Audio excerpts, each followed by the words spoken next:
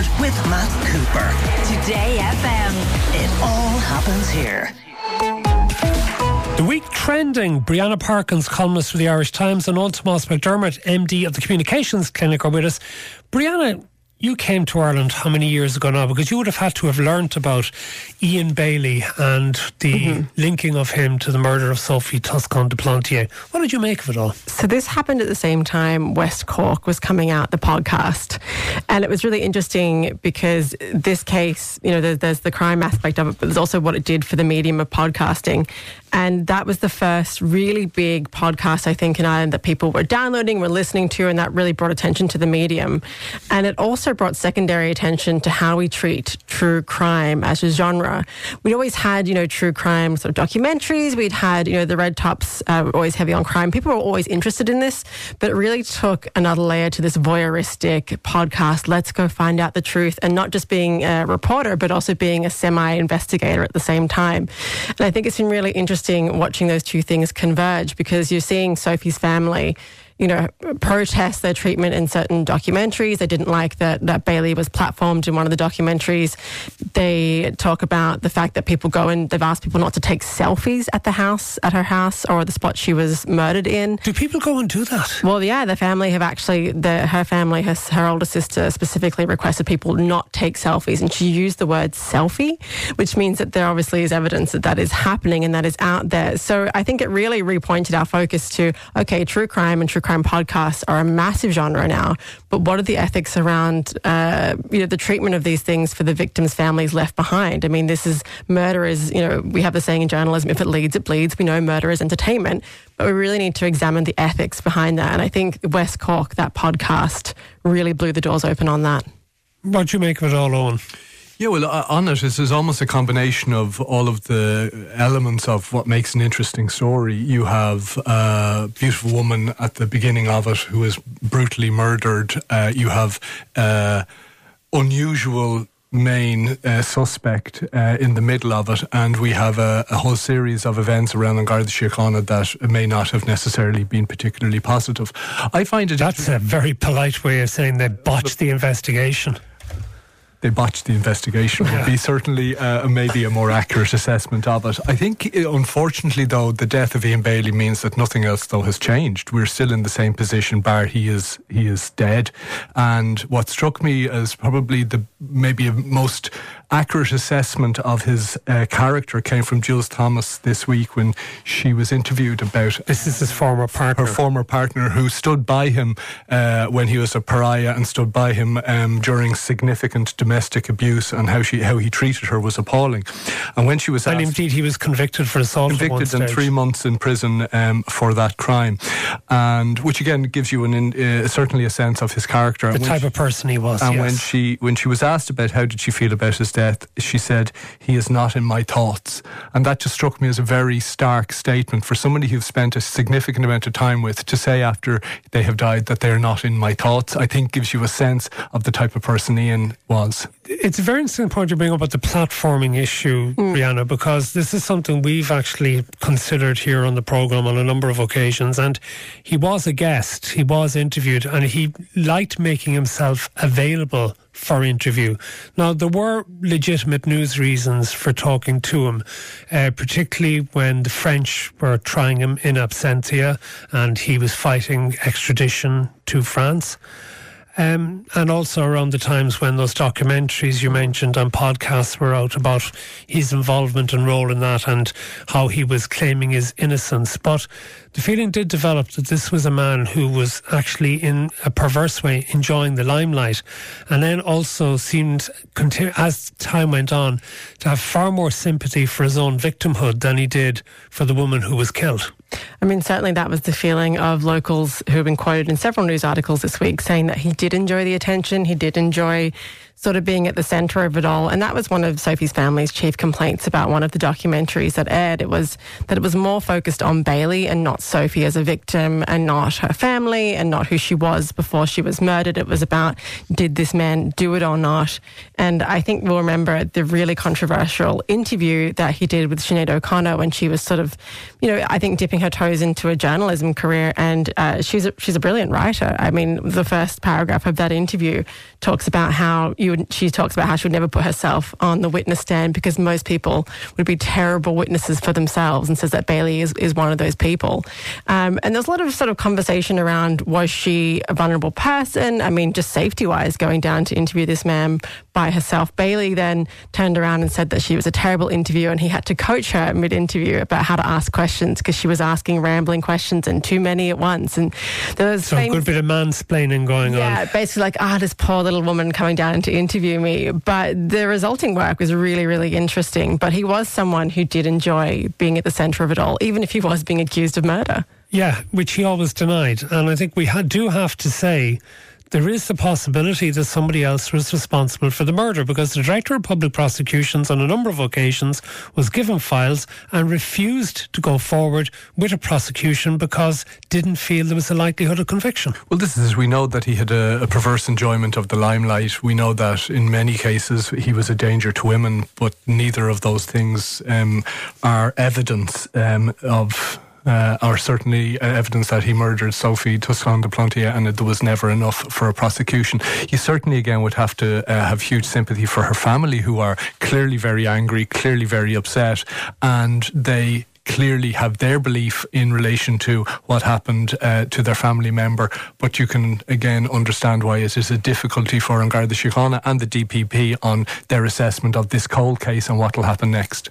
OK, let's move on. And tonight we have on RT television on the Late Late Show, it was something that, as the old fellow that I am, I continually refer to as the National Song Contest, as it used to be. But it's for many years now a Eurosong selection. And we played clips from each of the songs last Tuesday evening, and Dave Hanratty was very strong about should we be even going to the Eurovision Song Contest if Israel is allowed to participate. Should we, Brianna? I mean, this was a big question back in 2019 when Israel was hosting the Eurovision after they had won the year before. There was calls to boycott. There was calls from, my brain has stopped working there, Roger Waters. Sorry, I had actually forgotten about the fact that there was a controversy in 2019. And then there is Roger Waters, formerly of Pink Floyd as well. I was like, old white man band who plays too long guitar solos. That was what's going through my head. And I was like, don't say that. I'm like, Roger Waters. No, I'm pretty sure he called out Madonna for going to perform, but Madonna did perform, and she had a dancer with a Palestinian flag and a dancer with an Israeli flag come out hand in hand. She did kind of a bit of a two-state solution. Yeah, via Madonna. She did kind of do a bit of a protest dance song, whatever you want to call it. So this isn't new, and there's some really fascinating research that ties geopolitics with Eurovision. This is actually something that I studied at university. What? It's a topic at university? Yeah, Are you made a sort of thesis or something, did you? I studied geopolitics, and this was something that someone had written like a research piece on, and music journalists had also covered it and talked about how countries vote according to their geopolitical lines. Does Ireland give their points to England? Do we? No. How the Scandies block vote, how the Eastern European, Balkan countries block vote, people who are trying to get into the EU are actually getting Indeed, European expansion was the worst thing for Irish dominance of the Eurovision. Yeah, you haven't. Yeah, are we still the number one in terms of wins? Have we still got that title? I don't know. I'm not the resident Eurovision expert here. Yeah, I tend to look at Terry Eoghan as a guide on this. As we know, Terry would have commentated significantly on the BBC, and his assessment of it was that it's just terrible rubbish, and that is an appalling example of culture. Which I think, when it comes from Terry Eoghan, that has nothing to do with the question I asked you about, which was about whether Ireland should be participating in the Eurovision. Well, the question, before I come to the answer. The question is, should Israel be even competing? Because, for example, A, should they not be kicked out of it? And B, it's not in Europe. But Australia, for example, are in it as well, which is all the more baffling as we go through. I will fight this, right? This is something I will die in a ditch about. That Australia has the biggest Eurovision audience outside of Europe, and it's because we're a country of immigrants. So I remember getting up at 3 or 4 in the morning with my Croatian friends, my Serbian friends, my Greek friends, everyone whose parents had migrated in the last 10, 20 years, and we'd all watch Eurovision together. So I think it is important that we're in it because of our immigration. Okay. It's an interesting point, though, you raise on whether Israel should be in it, because obviously Russia were thrown out because of the invasion of Ukraine. But as we've already discussed with Aoife O'Donoghue, Germany is strongly backing Israel in the International Court of Justice. There are many EU countries who do not want to be seen to be against Israel, I think for fear of being called anti-Semitic. So in other words, Israel is not going to get thrown out of the Eurovision Song Contest. So should those countries which take a stronger line on Israel say, well, if they're not going to be thrown out, we won't turn up? Well, there is certainly an argument to be made at that, and we have seen that, for example, when you think back to some of the Olympic Games, for example, in the 80s, certain states wouldn't have turned up for certain behaviours of hosts. I think if you think about it as well, there is probably a way up for the Eurovision on whether or not they politicise something that they have tried for a significant portion of time to maintain as apolitical. But we do know in Ireland, for example, that we have a long history in being able to make protests. For example, we should be proud that this year marks the 40th year of the Dunnes Stores strike that went on for 3.5 years in relation to South Africa and the apartheid there. And we should be very proud of it, and I hope that will get some sort of recognition. I think, though, we do have to ask ourselves the question whether Israel are allowed to compete or not, or if Ireland go, do we actually think it'll make a blind bit of difference? Because as we have seen from Israel for many years, if not decades, they ignore the UN and they're going to ignore the International Court of Justice into sort of any ruling. And so whether or not they turn up to the Eurovision will only be tokenism, unfortunately, and not lead to any positive outcome. I've had a correspondence from a listener to tell us that Sweden drew level with Ireland last year with the win. There you go. I remember there was a really good quote about Eurovision from a music journalist, possibly Rolling Stone, and she said that Eurovision is what happens if women and the gays ran the world. That's what world politics would look like, is Eurovision. So it's interesting that these topics are coming up in debate, and it will be interesting to see how Israel is treated by other contestants at the competition.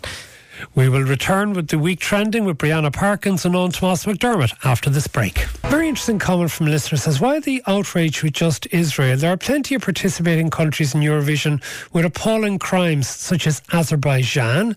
There's Turkey and its treatment of women in the LBG communities. There's even Britain's treatment of refugees wanting to send them to Rwanda.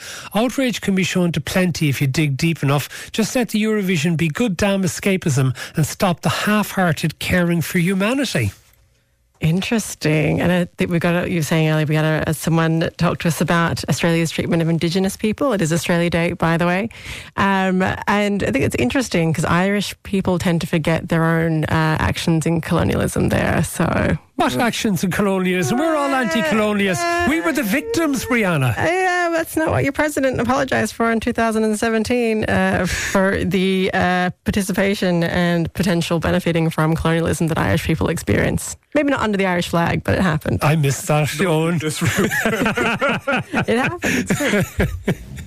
Okay, Brianna, what story did you like most from Cillian Murphy's nomination for Best Actor in the Oscars? Wasn't it just a delightful interview with Patrick Freen, and then his dad's interview in Irish there. I'm not going to pronounce, I can't do Irish last names, but Mr. Murphy Sr.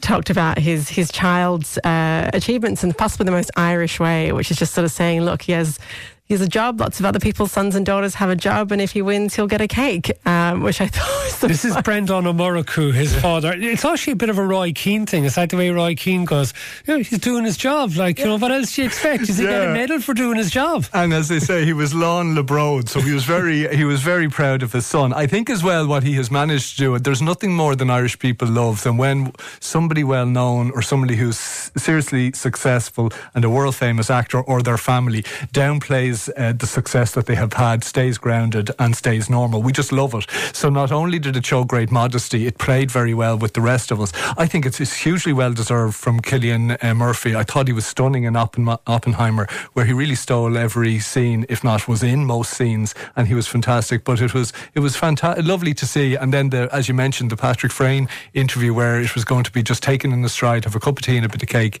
was a delight. Okay. Were you annoyed by the Barbie snub?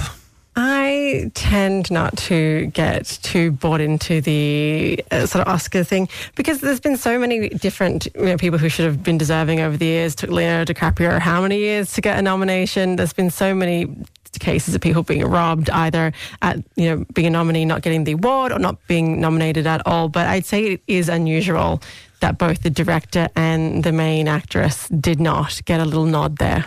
Especially when the male actor did get nominated. And also America Ferrera did get, a nod there as well for supporting actress, I'm pretty sure. So, the movie was, it was given some credit, but I think not to nominate at least Greta Gerwig was insane. She's the first woman, I think, to gross over $1 billion. Not to recognise that achievement, I think, was pretty pointed. And then again, that tweet from, or that message from Hillary Clinton talking about, don't be too disheartened. She just can't let it go. No, I mean, there was a bit of solidarity towards, look, it's not you, it's not personal that you've missed out. We all know what it's like to miss out because we're a woman. I mean, I found that quite interesting that she was able to relate that back to herself. That was quite pointed. Okay, this is something far more serious, and I think it might be very upsetting to some people to hear about this, Eoghan, but the latest method of execution in the United States, the use of nitrogen gas. Yeah, so Kenneth Smith was executed in Alabama, and it was death by breathing in nitrogen gas through a face mask, which causes oxygen deprivation. It was described by the authorities in Alabama as the most humane method of execution. It took 22 minutes. Given that he was convulsing in the gurney for 22 minutes, you would have to say that is an inaccurate assessment of it. He's an unusual case where he actually survived another execution in 2022, and he was obviously then brought back, having had his plea thrown out by the Supreme Court. And really, it kind of again tells you a story about America that I find really it is an extraordinary that an educated, developed democracy and society thinks that it is an okay thing to do and it is acceptable to execute its citizens. I think first and foremost that's one point. I think then also it is clear that the judicial system in America is broken. America has more people in prison than any other country in the world. For example, they've 1.8 million people in prison. China has 1.69. So that just gives you a sense of it. In relation then to access, for example, there are simply, you are more likely to end up in prison than get to college if you are African American, for instance. Just to give you a sense of the population comparisons, in the US, 13% of the population are black. In US prisons, 37% of the population are black. So we can see that there is certainly a problem there. So when you combine all of that together, when we look at a country that describes itself as the leader of the free world, that you would have to say that their judicial system and that their way of dealing with crime is broken. Brianna, what do you make of this? I mean, to say that this is a method that is more humane, I mean, it's called nitrogen hypoxia, but really it's asphyxiation. It's depriving the body of oxygen. It's incredibly painful. It's like putting a plastic bag over someone's head, really, in terms of effect. And they talked about it. I don't think humanity is the push for the reason for the method change. It's also due to the fact that the drugs which were used in lethal injection is becoming increasingly hard to come by because there's a European ban on pharmaceutical companies manufacturing and supplying that drug. So that's also a reason we could be seeing more people executed in this manner. I mean, I don't think there's many people who would be fans of the death penalty, and the fact that this man was killed he's basically a contract killer for hire. He was hired for $1,000 back in the 80s. And the man who contracted the hit was this woman's husband, and he killed himself and never faced justice. So to say that, this woman's family has, received justice and I hope they have peace of mind. Well, no, they don't, because her family was one of the murderers, really. So I don't think it's brought anyone peace of mind. I just don't know how you could justify it. Okay, move on to something else. There's a report this week, or a piece in The Independent, which was under the headline, "I'm Irish living in London and people mock my accent all the time. It's just rude." Yes, this was a piece by Isabel Duff. Good day, Brianna. Yeah, I presume nobody ever mocks your accent here in Ireland, do they? I'd like to say, there's a bit of more of a flavour there with English people doing it to Irish people, and the presumption of colonialism and the presumption that, Irish people are less worthy or less clever and deserve to be mocked. But yous all do it to us non-stop. The amount of times I've had my accent badly repeated back at me with shrimp on the barbie. No one says shrimp. We call them prawns for a start. You're embarrassing yourself. Or an Alf Stewart. But you kind of have to just take it as par for the course at this stage. And I think, try not to, what's the quote, don't attribute to, nastiness what can be explained by ignorance. So I try to give people the benefit of the doubt. Okay, tell us about this story from the UK, so please, Brianna. So she talks about, it's sort of an opinion piece, and she's moved there, lived there for a couple of years, and she describes her accent as Leinster with a touch of D4. So maybe this is this person's first time ever being mocked of her accent. I think if perhaps you had a working class or a regional Irish accent, you'd be maybe a bit more used to this, or a northern accent. But she talks about the case of a Conservative councillor on Dorset's council, and he was actually done. He got a rap on the knuckles for repeating an Irish colleague's accent, and he was really surprised when he got done and sent off to, sensitivity training. He's like, I've known this woman for like 8 years, and she's never complained to me, which just says there's probably a real insensitivity there.